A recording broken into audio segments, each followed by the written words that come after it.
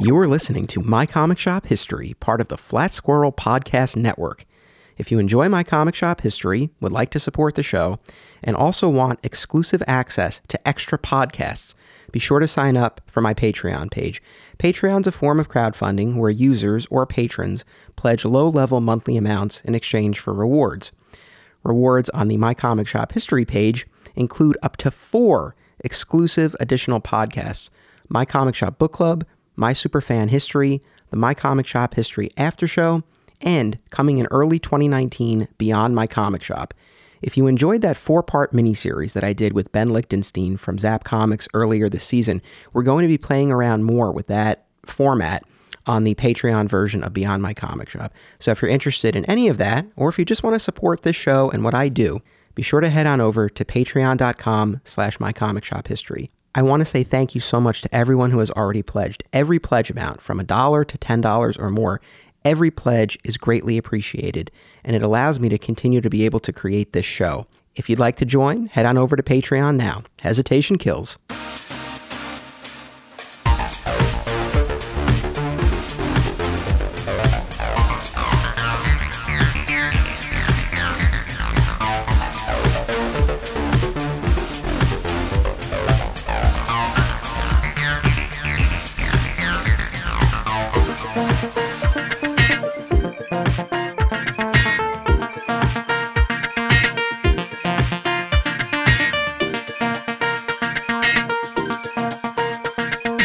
Welcome to My Comic Shop History. I am your host, Anthony Desiato.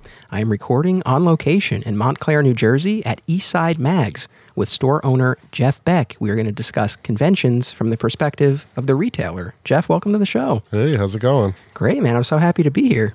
Thanks for coming. Thanks for having me. Thanks for all of this. This is great. This was an instance of my day job actually coming in handy, because I was attending a law school recruiting event at Montclair State University. I've done this event a number of years now, and your store's 10, 15 minutes away from there. It worked out perfectly. We're real close to Montclair State. We've got to get more kids from Montclair State coming out here. But I wanted to ask you about that, because you've set up on campus before, right? Yeah. What kind of stuff have you done?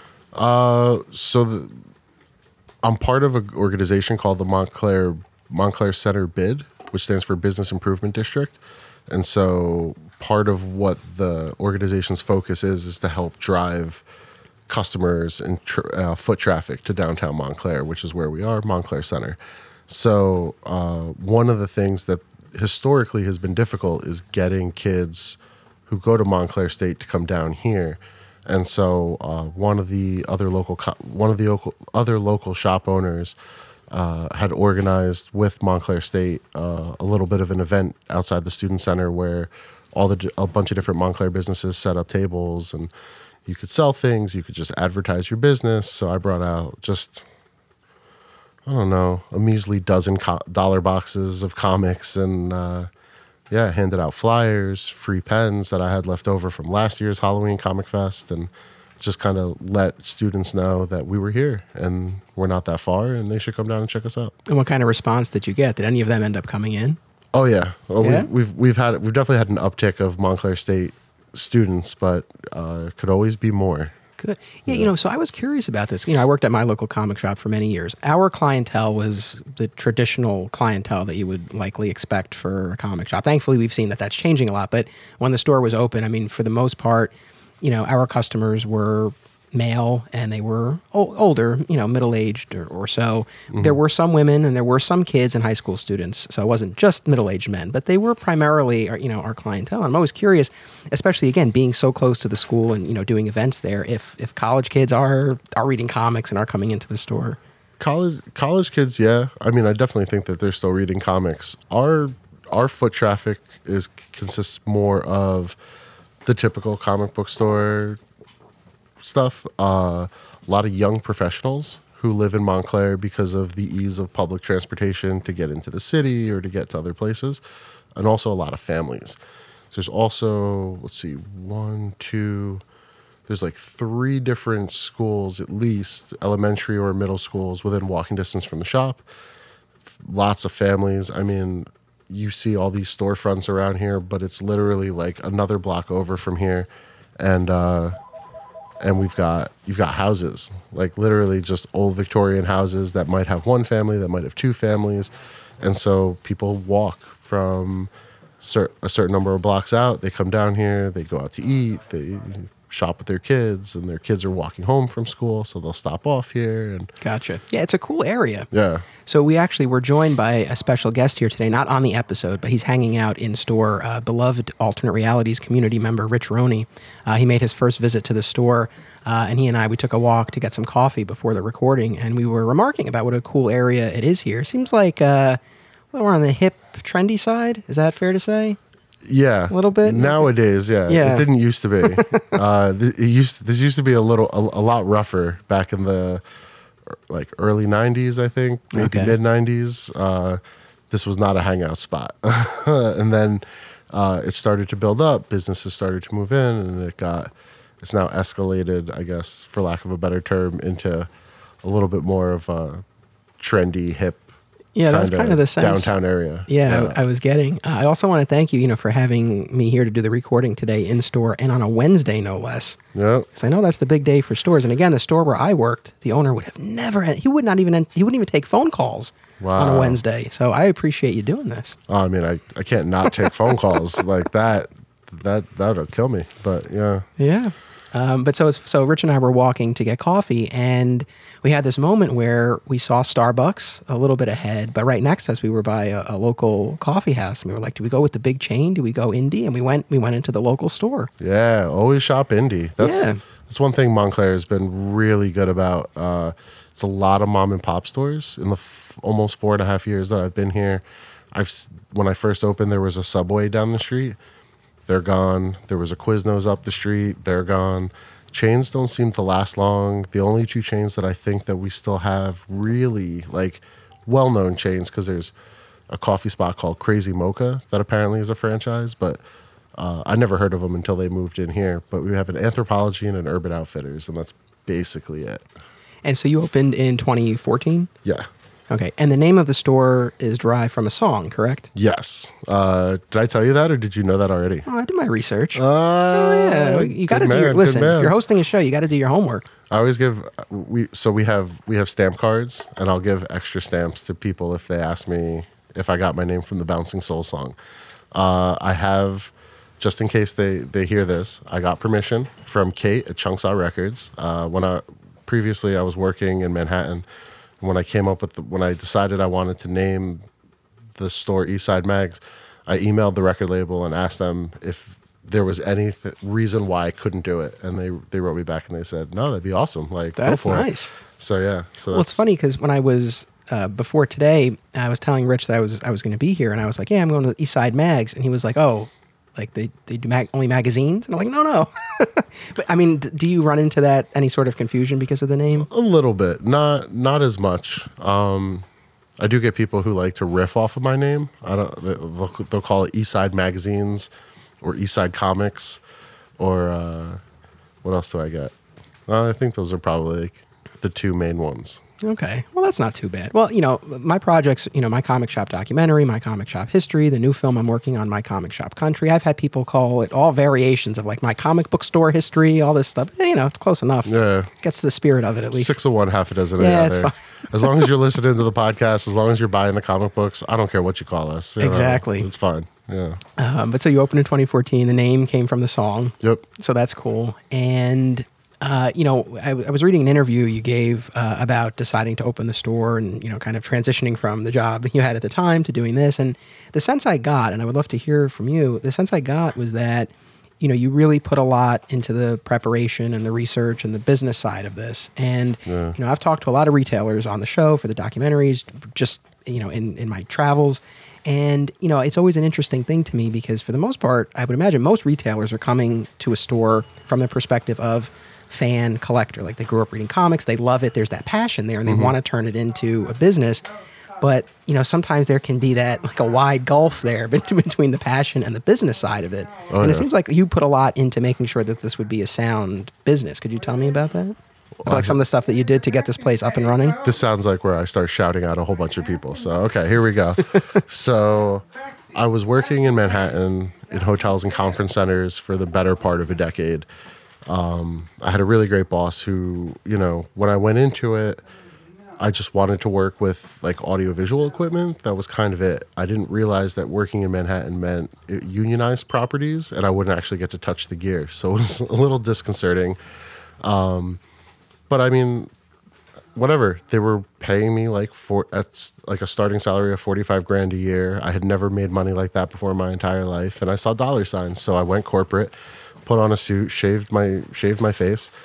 And that was me for the better part of a decade. But I had a boss who was really cool and had an open door policy about reading a P&L statement and how to manage a business and control expenses and stuff like that. So I learned a ton from him, and his name was Nick Cox. He still is kind of in and out of the industry working for different companies. Right now, he's actually back to working for the company we both worked at when we met. He's still one of my best friends to this day. But he really made me feel confident in what I needed to know to run a business.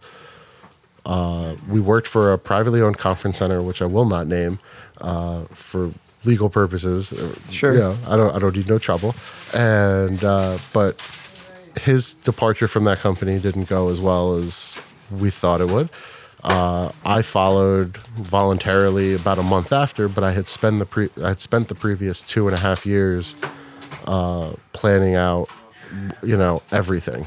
I mean, what I would need in terms of fixtures, what I would need to spend, going to different websites and mapping it all out financially and how much money I would need. Because in the beginning, the goal was to get a small business loan from the SBA, the Small Business Administration government program.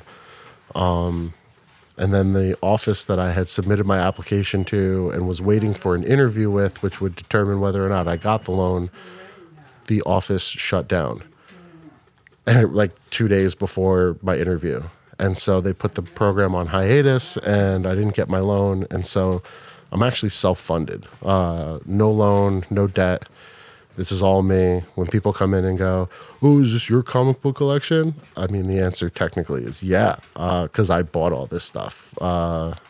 This place opened with my own money because the companies that I worked for in Manhattan, like I said, I started off at $45K, but by the time I was on my way out, I was making almost 6 figures a year. Wow. And my wife, who was then my girlfriend, we're simple folks. Like, we never really took vacations. We never drove fancy cars. We never really went crazy spending money on things we didn't need. So it just stockpiled until I bought her an engagement ring, which is probably the most expensive thing other than the house that I bought in my entire life.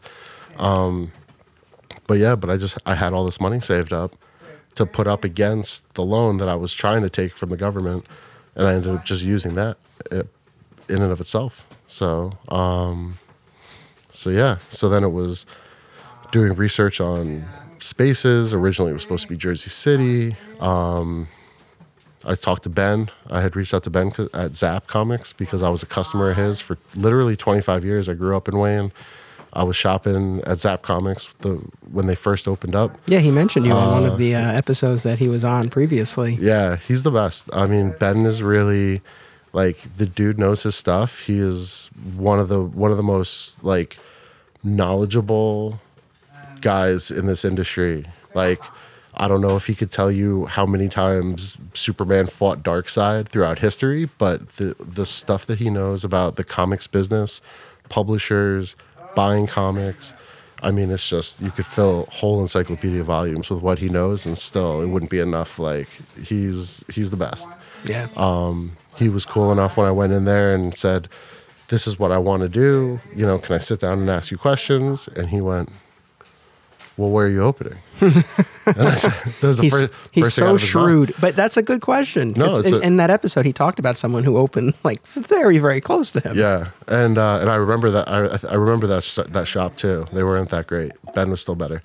And I'm not just saying that, but at the time I said Jersey City, and then when it changed from Jersey City to Montclair, I even reached out to him and was like, "Hey, plans have changed. Like, now I'm looking at Montclair. Like, I hope this doesn't change anything that we talked about." And he said, "Nope, it's fine. It's still far enough away from me that it's not impacting, his backyard, so to speak. And, Cool. It was fine. But I sat that we had pizza right around the corner from his shop, and I came with a list of questions, and that's in the parking lot waiting for him is where I decided to name it Eastside Mags, because the song came on my phone in the car, and I went, "Oh, this is perfect. This is great." Yeah, very serendipitous. And so Ben was huge, and I'll actually have to drop the name Comics Pro.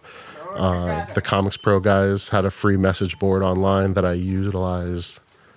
I think I must have read every single post as long as that message board was alive. I went through all of them looking for links to websites where I could get fixtures and how to buy this and that. And I'm now a member of Comics Pro, Very nice. Paid annual member. No, I mean, kudos. I mean, you put in your due diligence and it paid off. I mean, the store is great. You get a really nice space here, a nice mix of things. Yeah. Was my initial impression. This was the first time, that I'm here. And I mentioned Starbucks a few moments ago, and you and I had a conversation off mic about sort of your experience as a Starbucks customer and how that informed what you wanted this store to be, or maybe more importantly, what you wanted it not to be. Could you just explain that for our listeners? Definitely influential. I'll say that much. So, I'm a big coffee drinker, but I don't understand Starbucks at all. Their menu doesn't make sense to me. Their employees aren't friendly. I stand there in line staring at the menu board, trying to figure out and decipher the hieroglyphs. And what is this? And what's a frappa, mocha latte? And, and then I always, by the time I hit the register, just give me a large coffee, cream and sugar.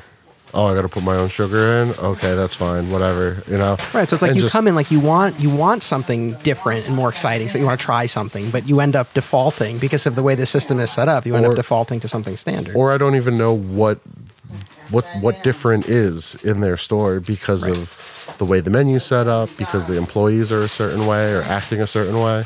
So, so I feel awkward. And then I end up just resorting to ordering what I'm comfortable with and moving on with my life. I mean, my wife and I are regular Starbucks drinkers, and we struggle with it. And we've often commented, like, if you are not familiar with that menu, I don't even know, we don't know where to begin, because there's so much stuff nowadays, especially, that's not even listed on the menu.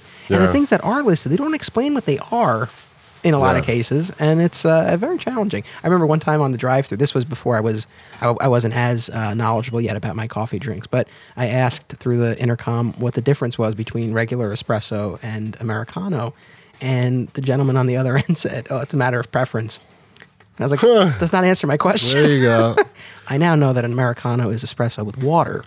Simple enough. That's it. They just add water. See, and now I learned something about coffee. That's cool. But yes, but there's a matter of preference. Okay. I guess it is, but that still doesn't answer my question. Yeah, no, it definitely didn't. But so then, how did that influence what you wanted to do? And not like Starbucks was your main driving force here, but I know that you kind of were talking about that. Well, no, I wanted my store, and as I'm sure you very well know, having interviewed and been in many comic shops.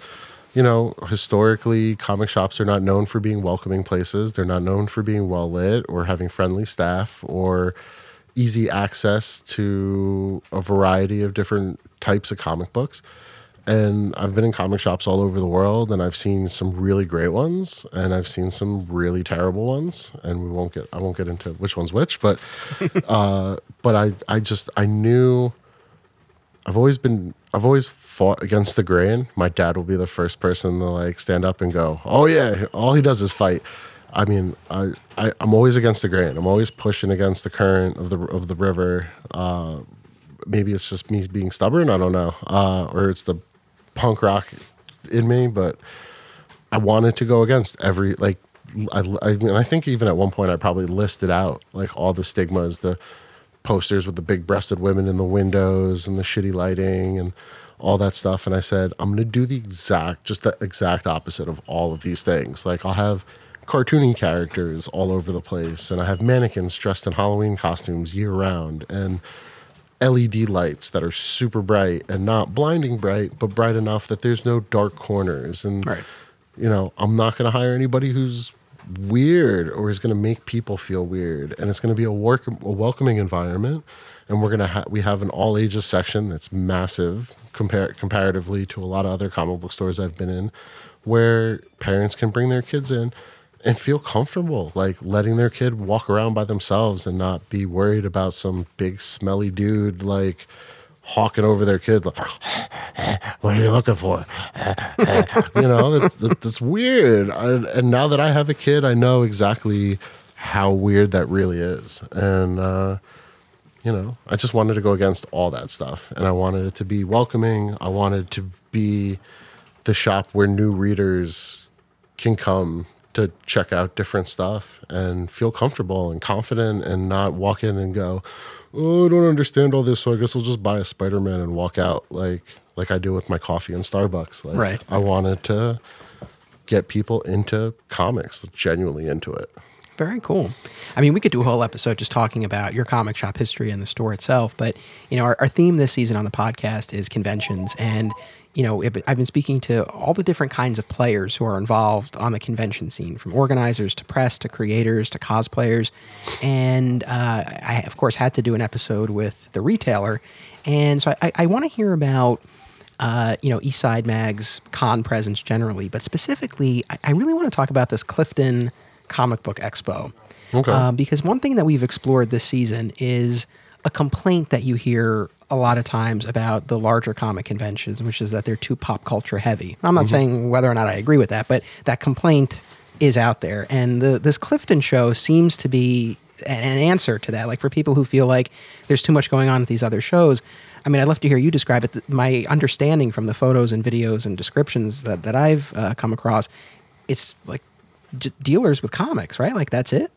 Essentially, yeah. And it's at the Clifton Community Rec Center here in Jersey? That's correct. About 15, 20 minutes down the road from us.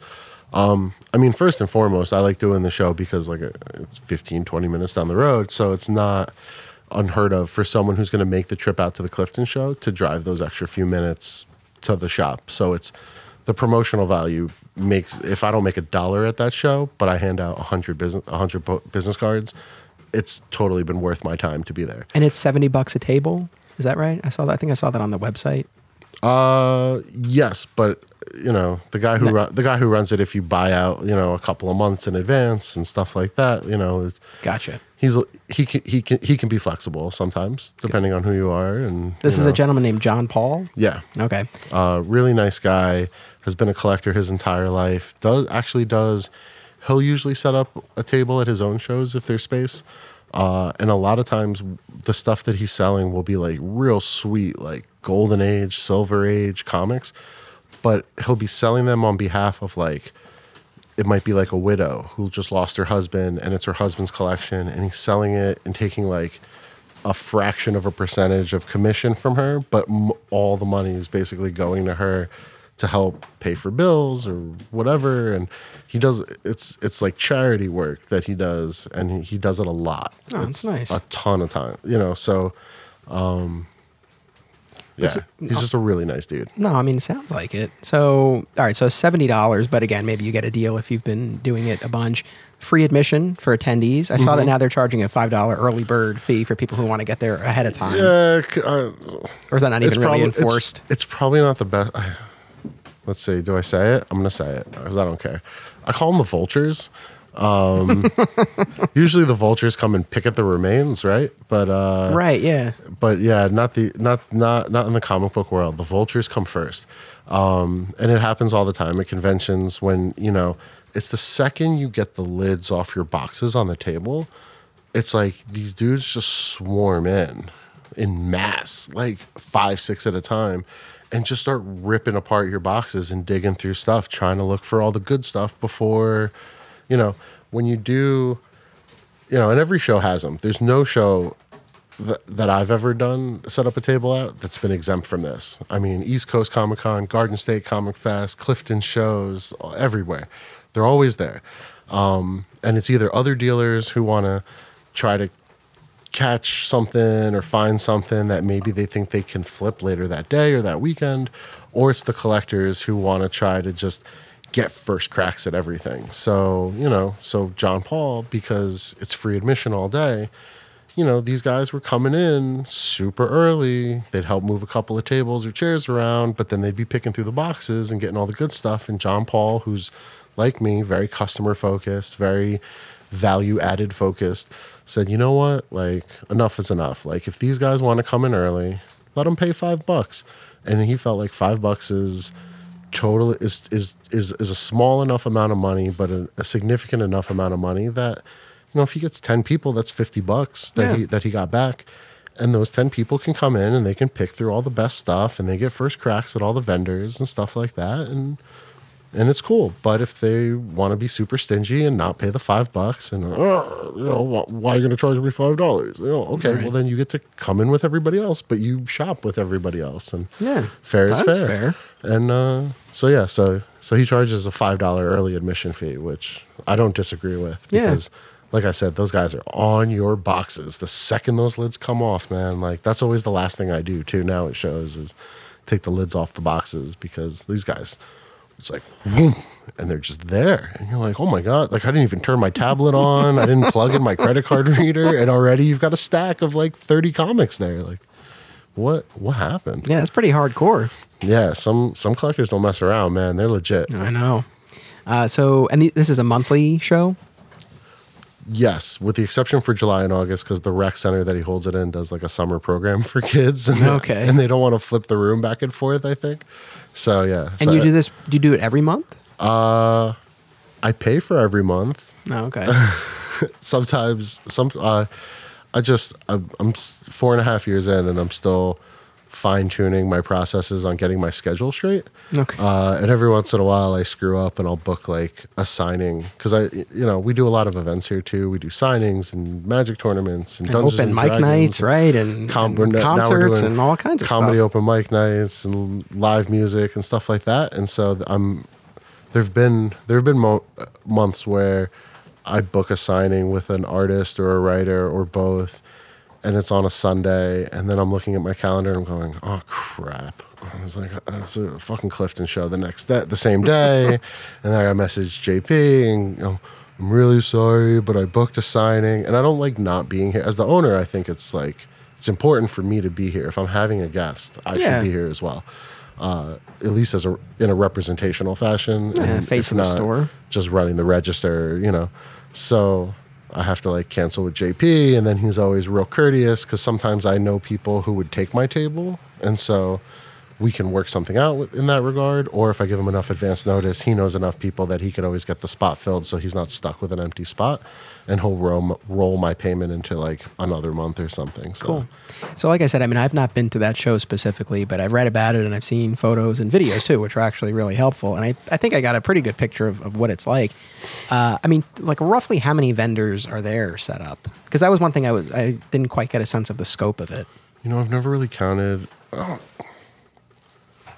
want to say roughly like maybe 20 to 30 vendors. All right. But definitely, I mean, out of those vendors, easily 90% of them, if not all of them, are selling comic books. Some guys will have some comics and some vintage toys that maybe they picked up at like a flea market or a garage sale. There's one guy who all he sells is supplies, like boards and bags and stuff like that, which is not a bad thing. Yeah, that's actually probably pretty smart. People need them. I've got a lot of dollar boxes where they're in there raw because they're $1, or 50-cent boxes.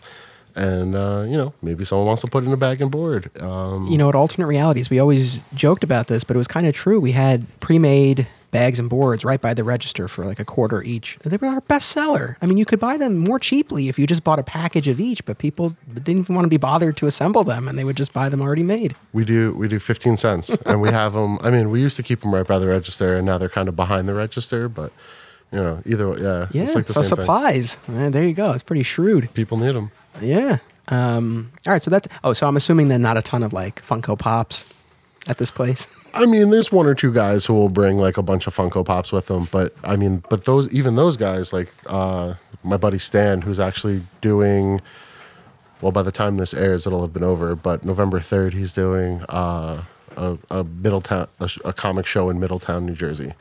But he's a vendor. He goes by the name Comics Collision. Really nice dude. He sells a lot of Funko Pops, but his table is always raw comics, dollar comics, maybe some slabs. But like, it's still, when you walk up to his booth, he'll have some wall books, but it'll be a ton of Funko Pops. Okay. but it's not a room full of Funko Pops. It's like Right. him and maybe like one other guy will have Funko Pops, but really everybody's got comics. It's great, but it's a lot of competition in the room because, you know, you don't know who's got who. And It's true. I mean, what you know. what do you do at one of those shows to like set yourself apart? Have you, I don't know, at this point now, have you been able to gauge like there's not a particular dealer who brings X type of book and that's what I'm going to bring? Or like what do you typically try to do to stand out? I cast the widest net possible. And then even sometimes there are months where, you know, I'll bring discounted trades and hardcovers. I'll bring new books at a little bit of a discount, dollar comics, wall books, and maybe comic sets. And like sometimes I'll hit big and, you know, I have what people are looking for and they're buying it up. And then sometimes every other person who comes up, where's your Silver Age Marvel? Oh crap, I didn't bring the Silver Age stuff with me. So then the next month I'll bring Silver Age with me and then everyone's going, last month you had a lot of modern. Like I'm looking for modern stuff. What? A month later, you switched from silver to modern. You know, Just figure whatever you don't bring, that's what people are going to ask for. well, yeah, that's like the old adage, right? So there's that. But you know, I try to bring a little bit of everything, and you know, you roll the dice, and hopefully it works. You know, it's always worked out in some regard. Whether it's a couple $100 over my cost that I'm making, or $1,000 over my cost, or you know, sometimes you hit big. It's like the lottery, I guess. Well, I guess, yeah, especially, you know, in your case where the fee for a table is relatively low compared to other shows. Sure, and you're yeah. so close, so it's not like you're incurring large travel costs. So it's like almost anything would be a plus. Well, that's why, I tend to joke with a lot of the other vendors there because, I mean, there's one guy, Ray, who comes out from Long Island, and I mean, Ben's at Zap and Wayne, which is still like kind of right around the corner, but you know, still a little further away than we are, but not by much. Yeah. But there's guys who drive far to come out for this show. And I mean, like I said, I look at it, I'm 15 minutes away from the rec center. So if I don't have what you need, like I'm telling everybody, oh, you're looking for Silver Age Marvel? Yeah, I didn't bring it with me this month, but here's a card. Shop's 15 minutes away. Definitely tons of Silver Age Marvel at the shop. Go check it out. And, you know, I've got my guys here. I've got 2 employees and an intern who run the shop when I'm not here. And, you know, if I can get some foot traffic out of it, even if I don't make $1, it's still worth it for me to go out to this show because of the proximity and the likelihood of getting some extra foot traffic through the door.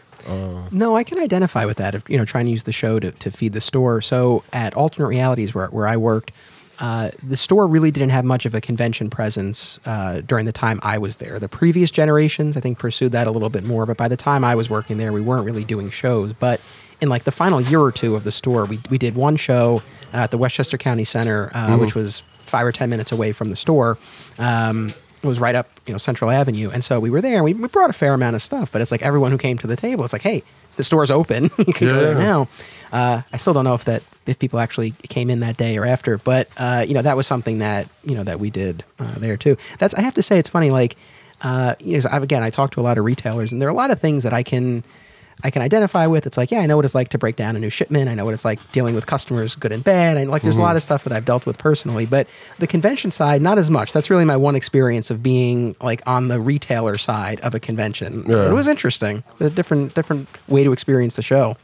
I mean, I always liked going to conventions even before I had the shop, when the shop was just a spawn of an idea in my head. So, you know, being on the other side of the table is cool. It's definitely a bit of a wilder experience than in the shop, I guess, because it's a mixed bag. You don't know who's buying tickets to this con. So anybody could walk up. I mean, we've had all kinds of people, men, women, boys, girls, old, young, you know, come up to the booth. And, you know, plus, depending on where the convention is, you have people traveling from other parts of the state, even other states. The Garden State Comic Fest being in Morristown. That's where you and I met, actually, in person. Yep.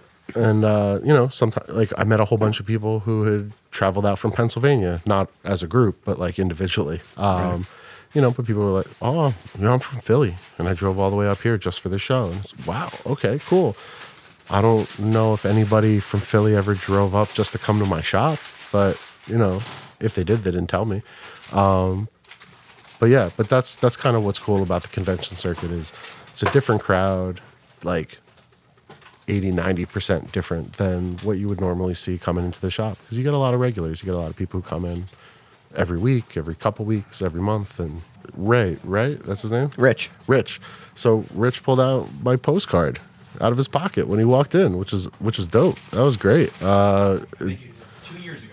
I did. That was one postcard I didn't waste money on printing because he held on to it for like 2 years. He said he's fairly confident it's been 2 years, and he had it in his pocket. That's awesome. Like, Yeah.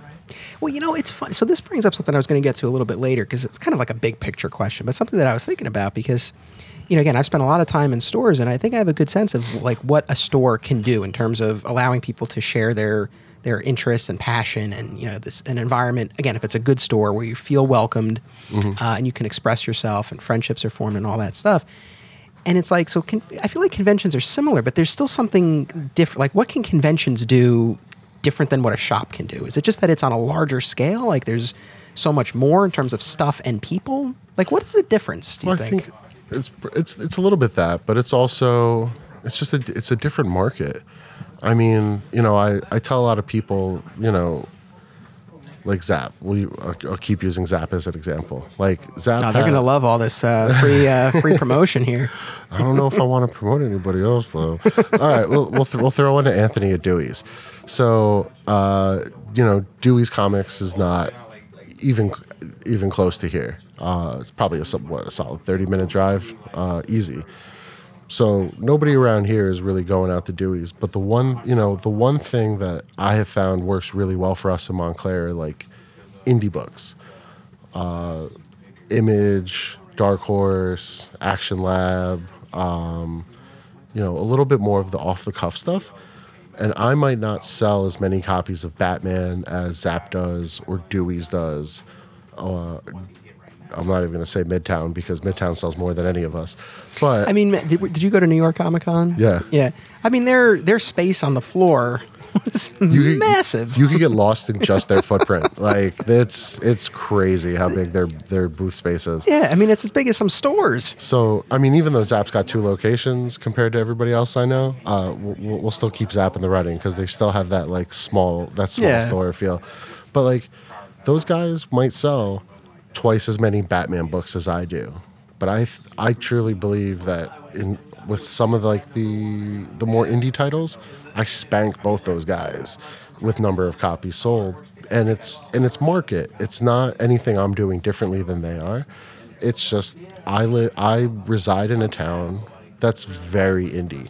It's a lot of, like I said, it's a lot of mom and pop stores. The people in this town and in this area love to shop local. They're very focused on that because a lot of their neighbors have small businesses, whether it be storefronts or online or whatever.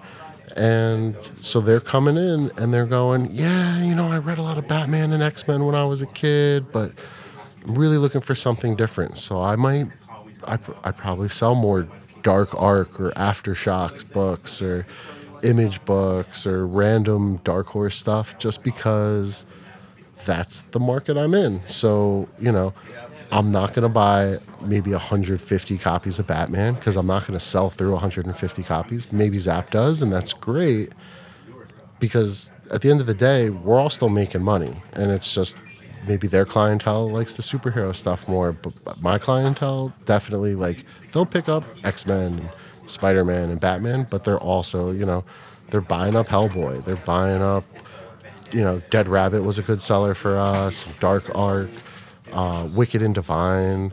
I mean, stuff like that. That's good. I think, you know, not to get too off track, but I mean, I feel like that's where the opportunities for growth are in this industry, is with stuff like that. And with, you know, waking people up to the fact that, you know, comics are a medium, and within them, you know, or within that medium, there's so many different genres. And it's just like, you know, music or movies or TV, it's like there's probably something that you like. It's not just the superhero stuff. And that's a big thing for me too, is, you know, and I think it's a big thing for people who want to get into comics, is letting them know that there's something out there for everybody. It's not all Superman, Batman, Spider-Man, and Hulk. Like, and those books are great and they sell well, but, you know, there's also a ton of stuff out there that sci-fi, westerns, there's a ton of stuff that deals with a ton of other things that isn't just Batman punching Joker in the face. Right. And one of the best moments that I think I had in the store was a mom came in with her kid and was helping them find stuff for the kid, and she made this like, I don't think she was trying to be mean, and I think I kind of took it as like a challenge when she said it. But she was like, well, I don't read comics because I'm not really into it. And I looked at her, and one of the things I always pride us on, and my employees have done a fantastic job of backing me up on this, is recommendations. Reading enough different stuff that maybe I don't have a recommendation for you, but Chris will, Ariel, my other employee, will, and they're great at that. And so I said to her, like, well, what kind of stuff are you into? And we have a couple of questions that we ask people, to try to gauge what their interests are. Because if I don't know what you like, all I'm doing is throwing stuff at a wall to see what sticks, and I could do that all day and not find anything. So we asked a couple of questions, and she went, oh, well, one of my favorite movies is Devil Wears Prada. And I went, oh, there's a comic for that. And she was like, there's a Devil Wears Prada comic? And I went, no, but it's called Snot Girl, and it's about a fashionista who has a blog.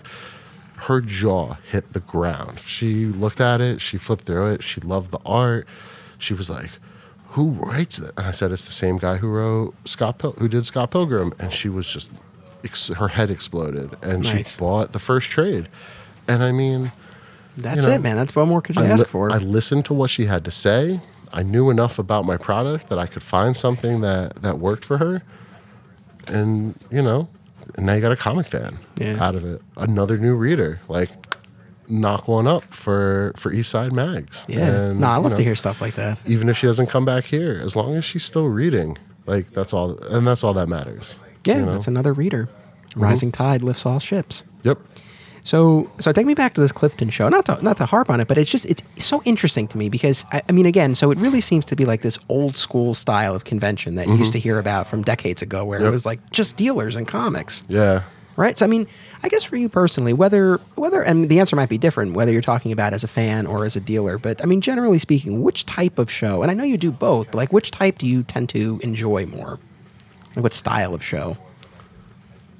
Any show that gets me out of the store for a day or a weekend. Not that I don't like being in the shop, but I mean, I don't know. Well, you're here a lot, I'm sure, so it's a little change of pace. When I was working the usual 9-to-5 grind, I was also playing music, and one of my favorite things about playing music was going on tour, whether it was 2 weeks or 2 days. Like, is that how you got to explore so many comic shops? Yeah. Partially. Maybe we'll talk about that in the after show if you're cool with it. That would be fun to talk about the travels. Oh God! See, so you got to sign up for the Patreon now, listeners, because you want to hear this about these travels. Oh, so many tour stories. It's not even funny.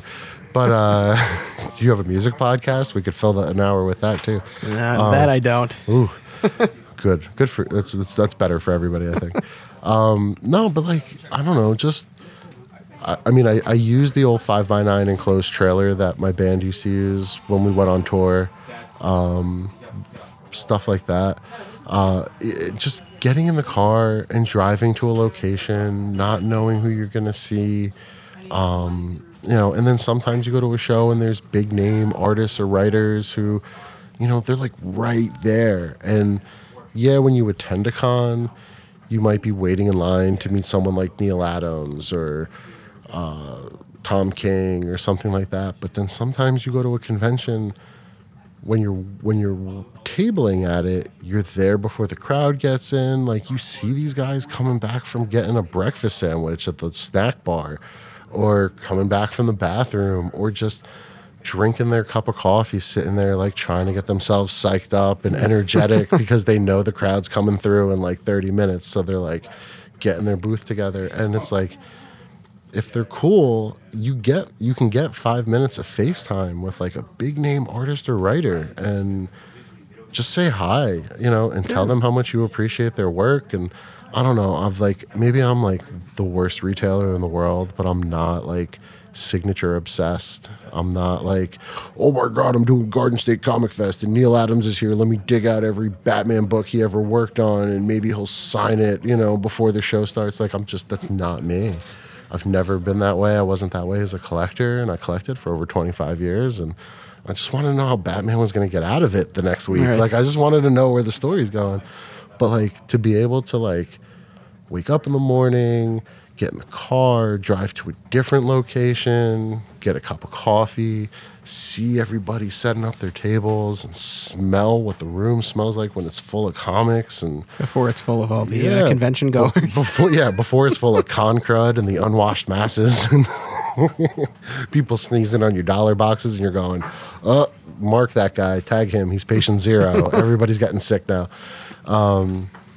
I don't know. Like, it's just So old school or new school? You enjoy the con experience. yeah. It doesn't like the stuff like the Clifton Show. I used to go to those a lot. There was a place called Sports World in Paramus. They used to do comic shows. There was a crappy little like hotel on Route 46. I think it was like a Ramada Inn or some shit like that. They used to do shows, and actually I think the one at the crappy Ramada Inn that I'm talking about, loosely referencing, I think the guy who ran that sold, and I'm doing air quotes now, sold his business to JP like 20, 25 years ago. If you ever meet JP, you got to ask him about that. Say Jeff Beck from Eastside Mags was talking about shitty Ramada Inn comic shows. So I'm pretty sure he told me that he bought the show from that guy and then moved it around. He is someone I'd be interested to talk to. I mean, this season's winding down. This is our penultimate installment. But maybe at some point in the future, I try to track down John Paul for something like this. He's a good guy to talk to about conventions for sure. But yeah, I always like those where it's just a room full of people with boxes, and boxes under the table, boxes on the table, and just a ton of people. And I mean a ton of people just digging, trying to find that one part of a Batman miniseries that they just never owned, or fill this run, or get this book that's their holy grail. And that's a term that gets tossed around a lot. The grail. This is my holy grail. Yeah. This is, Spider-Man number 50 or, something. And, it's cool. And that's also where you meet a lot of people who have that experience, who find that book for a price that they're comfortable paying. Because a lot of times guys in stores can be a little stodgy and not want to buck or bend on their pricing. And I mean, not to say that we're totally flexible on our pricing and stuff like that, but, you don't get that. Oh man, I've been looking for this book for like 12 years and I've never found a copy that I can afford. But you seem to come across that at cons like 4 or 5 times a day, which is exponentially more than we get here in the shop. So it's interesting. It's cool. And there's a sense of fulfillment you get when you're looking at somebody who's scored that comic at the price that they're happy with. And, you've just fucking made their day. Like, yeah. No, it's win-win. Good feelings all around. It's cool. I was doing some research just on Facebook, and this wasn't your event page, but it was another New Jersey store. They created an event for their attendance at the Clifton Show. And in the description, they wrote, no lines, cosplayers, panels, or people who don't care about comics. So I'm curious, what is the atmosphere typically like at this Clifton Show, and what type of attendees are we talking about? Do families come? Do you have kids, or is it more? Yeah. There's I would say about 10%, maybe 15% families. I mean, they're families because it's parents and children, but usually one of the parents, generally the dad, is the one there, really looking to fill his collection and do what comic collectors do. He brings the kids along because he knows enough that there's comics out there for kids. And there's enough stuff out there, or maybe he wants to get his kids into it, or maybe his kid's into it and just doesn't, he or maybe mom felt like it was a good place for them to kind of pick up their first comics or get their start or learn about collecting and tracking down those back issues. So, yeah, but I would say about 10, 15% families, mostly just dudes, women coming in, rummaging through back issues, through long boxes, through plastic bins or whatever. And then the Clifton Show, what they do that's kind of unique to other shows is there's a no minimum bid auction. Oh yeah, I was reading about it. I meant to ask you about that. A little more than halfway through the day. So basically, what happens is all the vendors who are there you can put one item, one lot, let's say, into this auction. And whatever it goes for is what you get paid. So, I mean, you might bring like a $25 action figure, throw it in there. you might only get $6 for it, but you might get $30 for it because it's an auction. So JP stands there at like, I want to say 1 o'clock. I don't know. I never know when the auction's taking place until I actually hear him like announce that the auction's about to start. And wait, each item is auctioned individually, or is like one huge lot that everyone that you could bid on? No, it's each individually. Gotcha. So there's like 20, depending on how many vendors there are, it could be like 20 or 30 different items. But like I might throw in an action figure. Another guy might put a little box together that has some key issues or some bullshit issues, all mixed together. Do people do mystery boxes? No, or any kind of mystery no. lot? That'd be interesting. I don't know if JP would do a mystery box. Okay. Because that could get dicey. Because it sits on a table in the middle of the room, and so as you're walking around the show, you can go over to the table and you can take a look at the stuff, and you can see, like, there's one guy who always puts in like a small cardboard box with like maybe 30 to 50 comics in it, and half of them might be minor key issues, and like out of that other half, you might have a couple that are like major keys, and then the rest are just like filler issues. So you'll get people who will flip through, and then they'll see like, oh, he's got a first print of The Killing Joke in here, and then they'll take it out. They'll ask if they can open the bag. They want to inspect it because they want to know how high they'd be willing to go when the auction time comes. Right. Sometimes they just walk by and they go, oh, Aquaman action figure? Okay. You've got $8 for it, and it's, from a retailer's perspective, it's not a bad way to kind of dump an item or a couple of items that just aren't selling for you and just take whatever you can get for it. Sometimes it's a good way to make a couple extra bucks and a little extra profit on the side. So cool. Well, I mean, I guess I would say, for people who are kind of fed up with the more pop culture heavy shows, this is one that they might want to check out. There's a show for everybody. And it's very comic focused. So it seems that way. It's real just comics, and that's it. So as far as conventions generally and your presence at them, so again, like you and I met at Garden State Comic Fest, like what does a booth there run a retailer, roughly? Oh, that's a good question. I'm usually in it for about $1,000. Okay. I think. So that's definitely a larger investment. But I get like 2 booths, and it's an end cap, and it's a little bit of a premium. There's a little bit of a premium attached to it.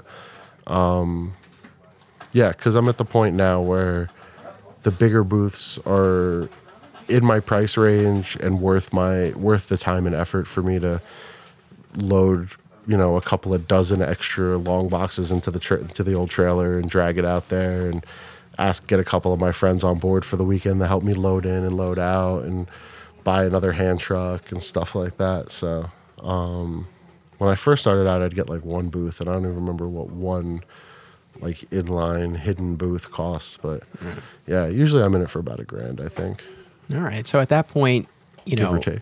Yeah. So in terms of then like that cost benefit analysis and what you're trying to get out of the show, I mean, I'm assuming for a show like that, it goes beyond like trying to feed people into the stores. Like you're looking to sell more at the convention itself, something like that, right? For sure. I mean, we do have an online store, yeah, we have an online store, and you never know. I mean, maybe people are willing to take the drive out to Montclair from wherever it is they are to come check out the shop.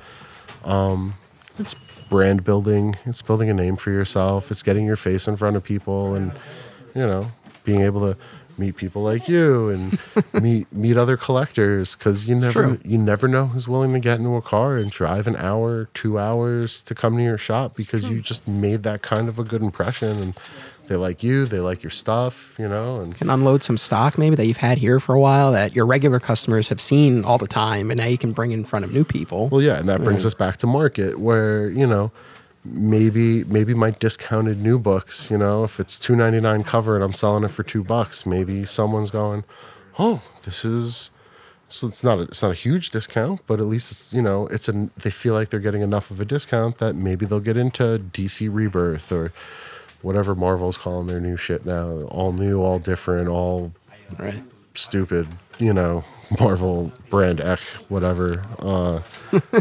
Who can keep track? It's been like 20 volumes of Spider-Man in the last 3 years. So I know. But any particularly memorable interactions or people you've dealt with at these shows that stand out? Howard Chaykin is just an angry dude. He's fantastic, but he's so, I mean, he will not take it easy on anybody. Like, you walk up to Howard Chaykin at his booth, and the curse words are flying, and he is just like, there's nobody in the industry, I'm convinced, who's more real than Howard. And he'll cut it to you exactly like it is. Doesn't even care. He doesn't care if you buy his book or not. He's just gonna keep writing them, and that's it. Someone will buy them. If it's not you, it'll be somebody else. But he is very blunt, very straightforward. He was cool. I mean, we do a lot of events here in the shop, and we host a lot of artists and writers. So shows like Garden State Comic Fest and East Coast Comic Con and stuff like that, like those are really great opportunities for me to kind of do a little networking. I'll bring a couple of friends who can run the booth for me for a little bit, and I'll walk around and try to introduce myself to people. And I mean, I don't know, it's all cool, and it also turns into a bit of a reunion too when you're seeing a lot of people who you've either hosted before or you chat with a lot at other conventions, and you're seeing, hey, how's it going? How's the shop? How's the family? How's your wife? How's your husband? Like, you're just catching up with people, and it's just, everybody's there for the same reason. I mean, everybody's got something to sell, but you all love comics. You all have this common ground, no matter who you are, where you're from, where you've been, and everybody's just there because they love comics, and it's fun. And yeah, I don't think there's any one real thing that stands out. No, fair enough. And then just as far as kind of the retailer community at these shows, like what are your interactions like with other retailers, especially beyond like the local stores that you see all the time? I mean, it's cool. There's sometimes you get these guys who come from a little bit further out, Connecticut or something, who, like the vultures I mentioned, they're picking through your boxes as soon as you take the lids off, because maybe, sometimes it almost feels sometimes like they're trying to catch you. Like, I find that a lot of retailers they're looking for like something that you price too low or something like that. Yeah. Like, I don't, maybe it's in my head and it's not really the thing, but I feel like a lot of other retailers are older than me.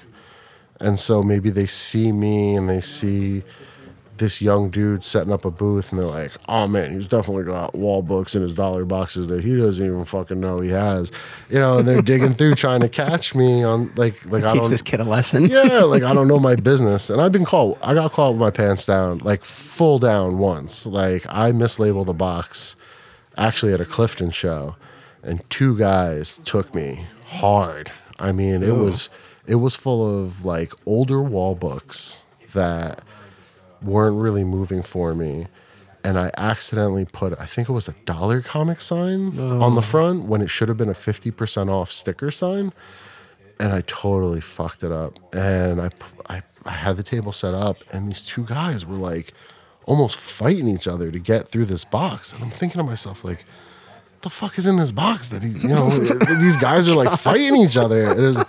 There's a white dude and a black dude, and like there's like a little bit of elbows going, and I'm like, what the fuck? Like, what is in this box?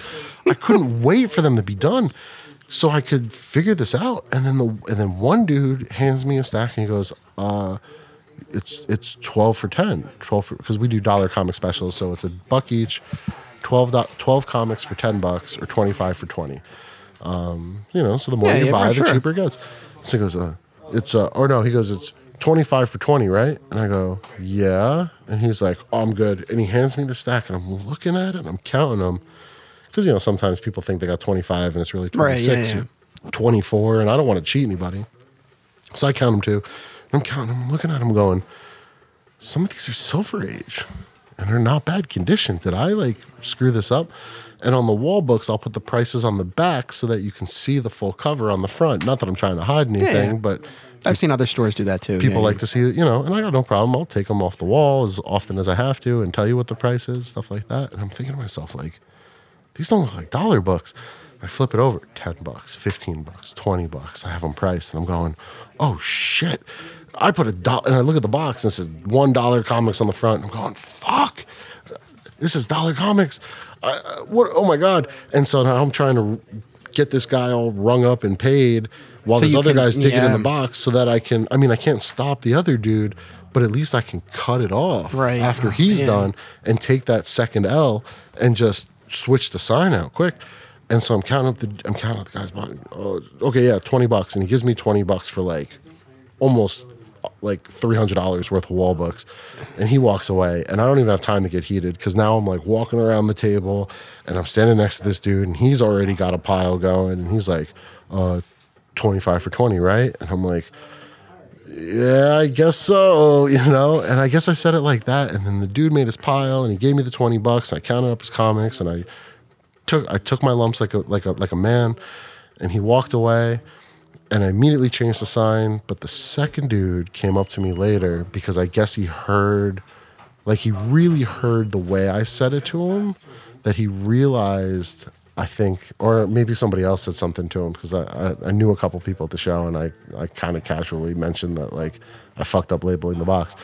And so the dude actually came back over, and he was like, listen, man, he was like, what was the real value that you were trying to get for those books? And he wanted to pay me. Wow. And I sat there for a second and I thought about it, and I just looked at him and I went, you know what, man?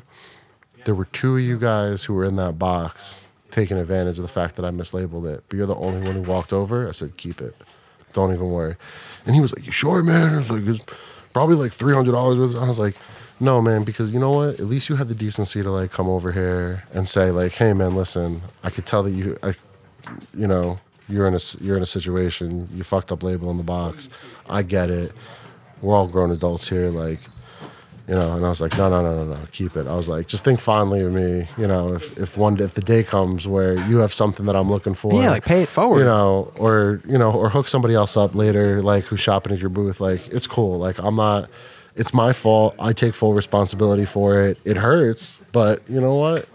I'm floored. That's actually, that he came back Yeah. and offered that. That's me too. I just chalked it up to two big L's, and I was going Yeah. to move on with my life. And these were both dealers, you think, or not? One was a dealer. One was just a dude who's there like every month. I mean, when you were telling me that, I'm actually surprised between the two of them, they didn't clean out the entire box. You'd have thought so, right? I mean, like at that price, it's I like, guess it wasn't. I guess the stuff in that box wasn't that good if they didn't clean out the box. because that's the sort of thing where I'd be like, here you go. How many you got in here? 200 comics times 20. Okay. Man, Yeah. any other stories like that? Thankfully, no. Good, Thankfully, good.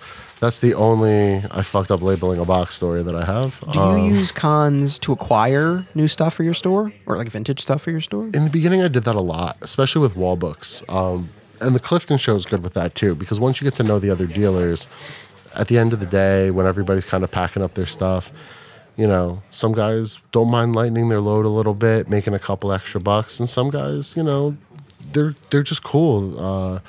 Ben's like that. There's this guy Gary. There's this new guy Matt. There's Mike Williams is a dude who I set up next to like every Clifton show, and we joke and take shots at each other and have a good time and fight over who's buying who coffee in the morning. Oh, last month you bought it. No, man, last month you bought it. It's on me this time. And like, Nice. we go back and forth. But yeah, at the end of the day, like if I'm packing up and Mike's packing up next to me, and I'll look at Mike and I'll go, hey man, what's up with Detective 27? And he'll be like, I'm not cutting you a deal on the Detective 27, but you need a killing joke? I got a killing joke. Okay, what can you do me on the killing joke? Oh, I sold it to you for this. Okay, yeah. And they know I'm trying to flip it, so they know what their cost is. And if they have flexibility, like Ben has been from Zap has been cool with that since day one. I mean, when I opened up, he sold me a back stock that was thorough and a ton of boxes. But Well, I mean, with his, their warehouse stock, I mean, you could fill up multiple stores. very true. It wasn't like he didn't have the stock to sell me, that's for sure. But I mean, he gave me a really good deal on it. And even still, every once in a while, like he'll come over to my booth at Clifton and he'll go, You got any new Silver Age stuff? What's new and hot at Eastside Mags, And I'll show him some stuff, and if maybe we can work out a price, and maybe it's just not stuff he's into, and vice versa. I'll walk over to his booth. Hey, if you don't sell that ASM 300 by the end of the day, what are the chances that you got 5 more back in your warehouse, and you can sell me this one for a good price? And he'll go, oh, I'm sure we could work something out. Come see me after the show, and if it's still there, he'll hook me up. Because he knows I'm trying to make a buck too, and it's one less book he has to worry about, and he probably does have 5 more in his warehouse anyway. So I tell you, man, he was like, I saw him and I talked about this in our post New York Comic Con episode, but I saw the first minutes of New York Comic Con the first day. He was giddy with excitement. He was really charged up. So what's the farthest you've gone to set up at a show? Or is it primarily these local Jersey shows that you're doing? I did a show on Long Island once, which was terrible. It was just not. And it wasn't the show's fault. It was it was at Nassau Coliseum, and the security at Nassau Coliseum was just awful. You set up, they let you drive into the venue, but then the next day when you show up for the first day of the con, and all you have is maybe a short box of wall books and a couple of miscellaneous items, we had to wait in line with the other attendees. We couldn't go. There was no vendor entrance. Then they had to move VIP attendees over to the side to let vendors go through, but they had to go through the box. I had to empty out my pockets and go through a metal detector and all this stuff. And I mean, I get security to a certain extent, but if I wanted to bring something dangerous into here, why wouldn't I have done it yesterday when you let me drive my whole fucking car into the basement of this place?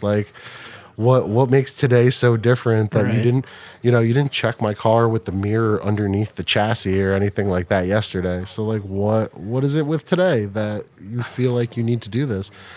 And it was like that. And then because it was Nassau Coliseum, I guess they got to open up their own snack bar. So at Nassau Coliseum, it was $6 for a bottle of water and $8 for a hot dog, but they had food trucks outside.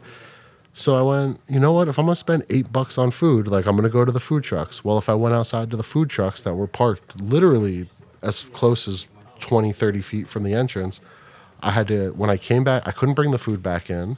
I had to go back through security and the metal detectors and all that stuff, even if I was just going outside to eat a sandwich and come back, and never left the view of security from the doors. And I was just like, ugh. Yeah, that's a hassle. So in 2 weeks we have our season finale, and I'm bringing back Chris Wilcock from Undiscovered Realm. Do you know him? Yeah, I think I met him once or twice. I know this guy Derek, who does a lot of stuff with him, but Undiscovered Realm, they're everywhere. They're at every show. They're the road warriors, and so we're going to be talking about all the shows they do. They have a very, very heavy convention presence, and I know from talking to him and seeing his posts, the hassle that the load in and loadout can be at some of these shows. Yeah. So we'll get into that a bit deeper next time. But it's interesting to hear about that. From you. Anything else along those lines as far as just the logistics, the practical matters of getting in and out of these shows? Anything that really stands out? I mean, Nassau was the worst. I'll never do another show at Nassau. I don't care who's running it, just because of that. That was it just put such a bad taste in my mouth. I don't think I've ever been to a venue that was that bad. Usually, for the shows that you've done, is it usually relatively seamless of getting in early to set up your stuff? Yeah, I think for the most part, the Clifton shows are funny because, for a show that small, you'd think it wouldn't be a big deal. But literally, everybody shows up at the same time because everybody knows what time the tables are going to set up. So it's a little bit of a shit show trying to find parking. Gotcha. And I'm driving a truck with a trailer attached, and some guys just bring a truck. And wait, for the Clifton show, you bring that much stuff? Oh wow. Yeah, I usually have 3 tables in a little U shape. So it's how many boxes are we talking? 7 too many to fit in just my truck. That's it's a gross misappropriation of space, because I have no middle ground. If I can't fit anything in the back of my 2015 Ford Edge, then I have to bring this 5x9 trailer. I physically don't have enough room for everything. And so because I have 3 tables, I need a whole, I think it's 9 long boxes fit on a table. and like 7 of them I can't get in my car. Gotcha. So unless I have this huge gap in my table space, I have to bring the trailer. It's a total pain in the ass, but whatever. It is what it is. Yeah. Unless I buy a bigger car, which is not an option. Can't afford it. It's funny as we're talking. Something caught my eye behind us. You have prints by a pair of prints by artist Greg Schiegel. Yeah, good eye. Good friend of mine and a past guest on the show. Yeah, I know Greg real well. And Greg listens, so you say hello to Greg. He'll hear this. Greg has a podcast too. He does. Stuff said. Greg never interviewed me though on his podcast. He never interviewed me either. Oh, Greg, if you're listening, man, I know 2 guys who would love to be on this podcast. I mean, I've had Greg on my show multiple times. I'm just saying. See, I don't have a podcast, so I can't make that claim. But yeah, I think Greg needs to have Jeff and Anthony on his show. Yeah, that'd be cool. And calling him out here. I totally do it. But and actually, Greg. So I met Greg through his friend Brian Smith, who draws and writes comics. Because Brian used to live right in town. Brian was the first artist I ever met before I even opened my doors. When this room was just no fixtures on the wall, just filled to the brim with long boxes, and me and my friend Howie pricing out comics and trying to figure out what's back issue worthy and what's wall worthy. We had a knock on the door. We had paper up in the windows, and we opened it up, and it was Brian Smith, but I didn't know it was Brian Smith at the time. And he had longer hair, and he had this crazy look in his eye. And he was like, "What are you guys doing in here?" It's going to be a comic book store. And he was so excited. "Oh my God, that's great. Oh my God, that's exactly what this town needs is a comic book." And I was like, "Who is this crazy dude?" Like, I have no idea. And then he came in a couple days after I opened, and he was like, "Oh, good, you're open." And he introduced himself, and I went, "Wait, did you work on this? This SpongeBob has your name on it, and this Stuff of Legend, and and he was like, "Yeah," and I got this book called The Intrepid Scapegoat, and through Brian was really how I started making connections to other artists and writers who lived in the New York City metropolitan area. And Greg was one of them, and Greg's super cool, man. Yeah, He's Greg's a real nice guy. So I just saw Greg in October at there was this literary festival at the Westport Library in Connecticut, and Greg was set up there as one of the authors, and I moderated a panel with Paul Kupperberg, novelist Rob Hart, and an Image Comics writer named Sebastian Gerner. Nice. So it was a fun day, and it was cool to be able to do the panel. But I saw him there. So yeah, even though he hasn't had us as guests on his show, we'll play. He's got Stuff Said. He also started now a new YouTube video series called Stuff Sketched, where he films himself sketching and he talks about what he's drawing. So that's some cool stuff. Good. I haven't seen Greg in a while. I just saw Brian and Jacob. Jacob Chabot. Is that how you say his name? Chabot. I'm not positive. Jacob. I just call him Jacob. I saw Brian and Jacob at New York Comic Con, and they're always a good pair to hang out with. And then I like to think of Greg as like the third part of their Three Musketeers, with Chris Trusso. We can't forget Chris. No, definitely not. I was sad and happy at the same time because Brian lives in North Carolina now, and he has the Fungin Dungeon.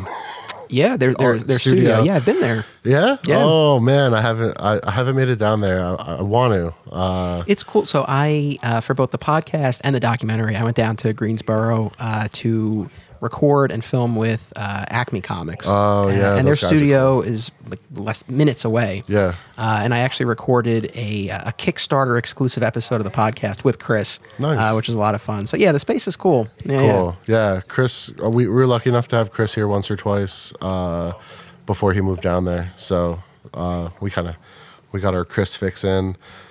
Brian was here a bunch before he moved down to North Carolina. I met the guys from Acme one year at the retailer breakfast at New York Comic Con. I plopped down at a table and I started talking, and with one of the guys across the table kind of gave me this weird look and was like, "Where's your shop?" And I was like, "Oh, it's in Montclair." And he goes, "Do you know Brian Smith?"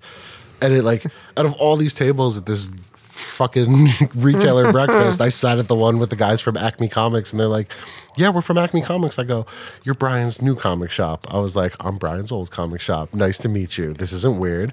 This is totally cool." And I was like, "Can I have Brian back now?" And they were like, "No." And I was like, "Okay, let's go listen to the publishers talk about new stuff." Speaking of that, so so I went to the retailer breakfast this year. Oh, did you? And I talked about it in that episode, so I won't rehash the whole thing for people who listen to that. But my impression of it was it was really hard to stay awake. Yeah. It was It's boring. bullshit. It's bullshit. I'll fucking say it. Yeah, Like, what's your- yeah. It's bullshit.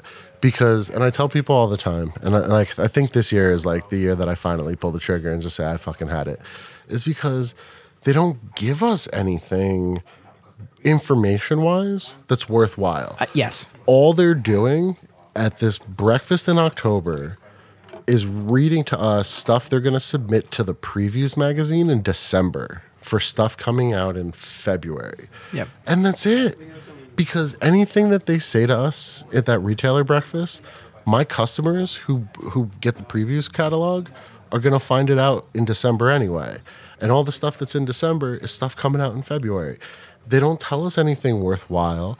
Like Valiant. Valiant is the only publisher that I will give credit to because at least they're fucking entertaining, man. They got up there this year. You saw that glass cover shit? Yeah. Oh, you were there? Yeah. Okay. I made it there. I missed, well, first of all, the breakfast part is bullshit because it's like prison eggs and rubbery bacon. Okay.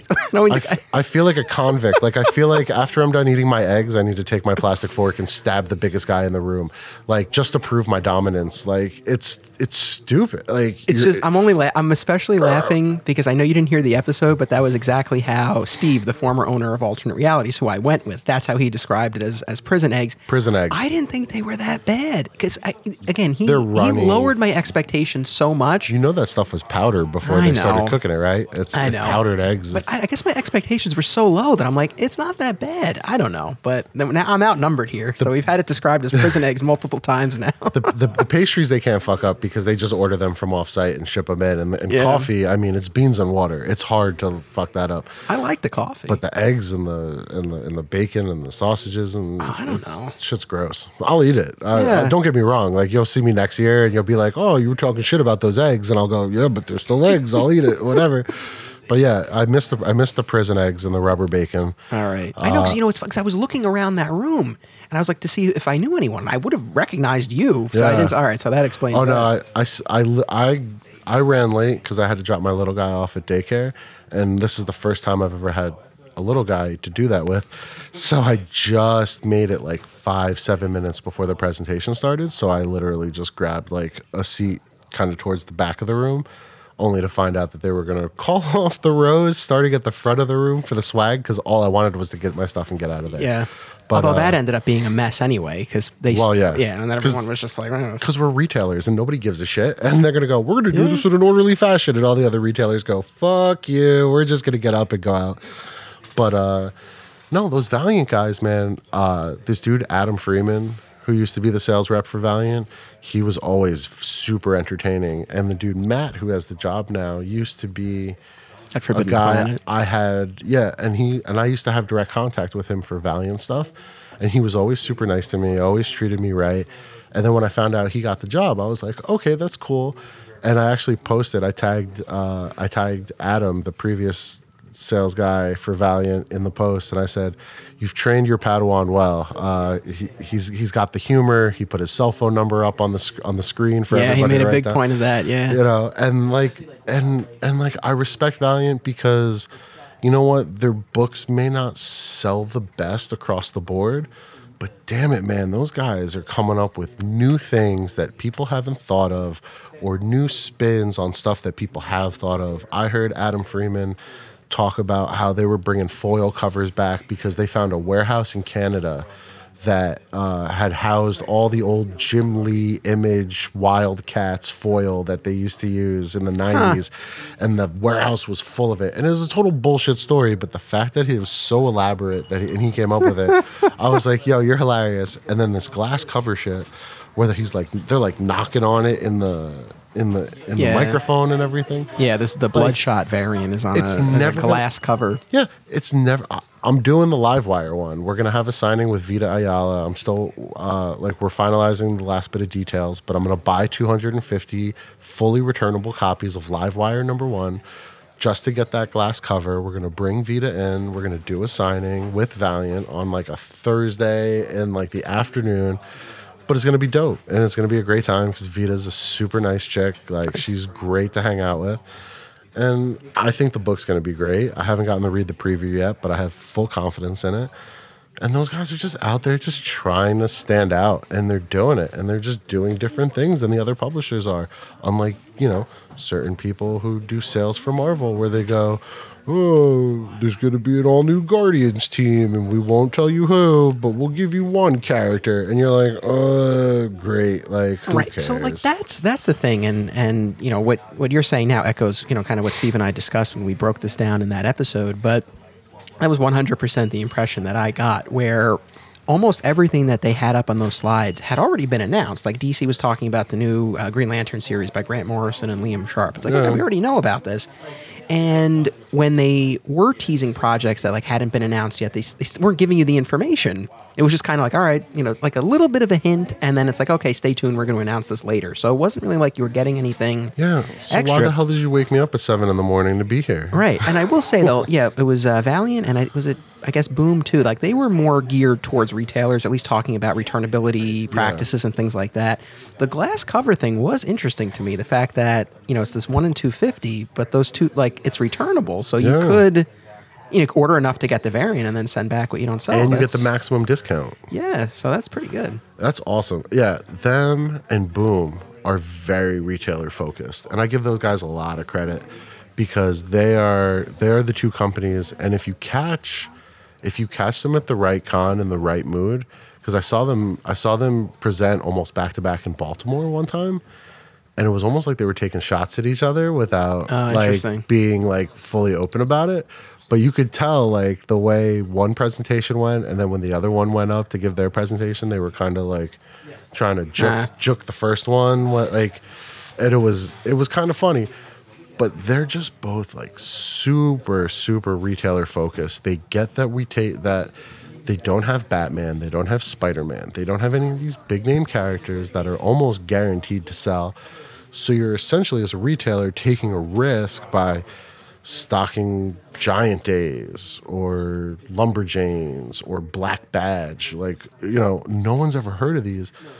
But if they make it appealing and less worrisome for me as a retailer to put money out on these books by offering returnability or a maximum discount or some kind of incentive for me, then I take a little bit more of a gamble. And then maybe I read a copy and I go, oh, what's this Black Badge? Oh, hey, this is kind of cool. And when someone comes in, I refuse to believe any retailer runs a shop where they never get anybody who's coming in going, I'm looking for something new to read. Right. Yeah. Maybe I'll remember that Valiant let me buy 250 copies of a comic just to get one glass cover and then return 248 and get all my money back. And I'll go, hey, you know what? You should read Britannia. Or, oh, you know what? You might like Bloodshot because Vin Diesel's going to be playing Bloodshot in a movie soon. And it's little stuff like that that makes all the difference. Whereas, some people go, there's going to be all new Guardians team next year, and we're going to let you know that this one person who nobody really cares about is going to be one of the members. And it's like, and here are the rest in silhouette. Right? Yeah. I guess. All right, I'll tell my customers. Yeah. It's Cosmic Ghost Rider, by the way. So, no, it's cool. I'm glad we were able to get your take on that. This has been a blast. So you and I are going to keep talking on the My Comic Shop History after show, but this will do it for our main episode here. Where can people find you in person and online? What do you want to plug? So the shop is at 7 South Fullerton Ave in Montclair, New Jersey. Dead center in the middle of Montclair Center. Our website is eastsidemags.com, Facebook.com/eastsidemags, at eastsidemags on Twitter, Instagram. I'm pretty sure they didn't shut down my Google Plus account yet. So you could probably still find me on Google Plus if you use that. I'm on Vero for some reason. You and Zack Snyder. You can find me and Zack Snyder talking about this mythical Justice League cut that no one's ever going to see. It's probably next to the real Holy Grail in some cave somewhere. I mean, I don't want to get into it. But no, let it. I want to see it. Let it out. I'm with you. I want to see it, and I know there are conflicting reports about whether it actually exists. And I agree.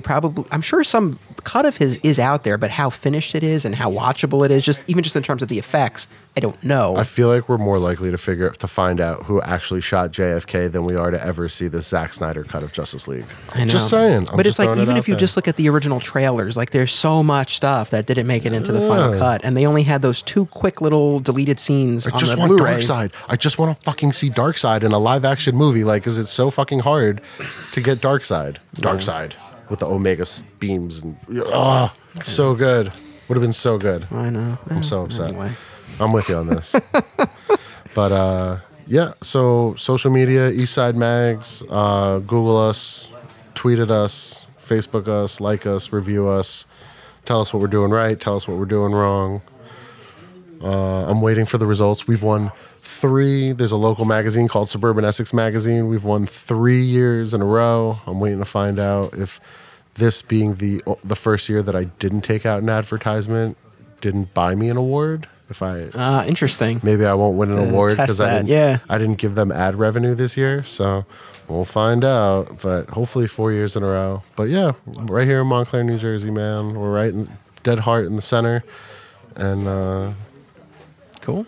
And we're online. Well, thank you so much for being part of this episode. Thanks for having me, man. Appreciate it. No, my pleasure. Thank you to everyone for tuning in. Be sure to head on over to the My Comic Shop History Patreon page to hear Jeff and I keep talking for the after show. And then come back here in 2 weeks for the season finale of My Comic Shop History. Until then, don't be a flat squirrel. This episode is brought to you in part by our friends at Undiscovered Realm, your go-to spot for gaming and Funko Pops. Find them online at undiscoveredrealm.com, at comic conventions across the country, and at their storefront in White Plains, New York.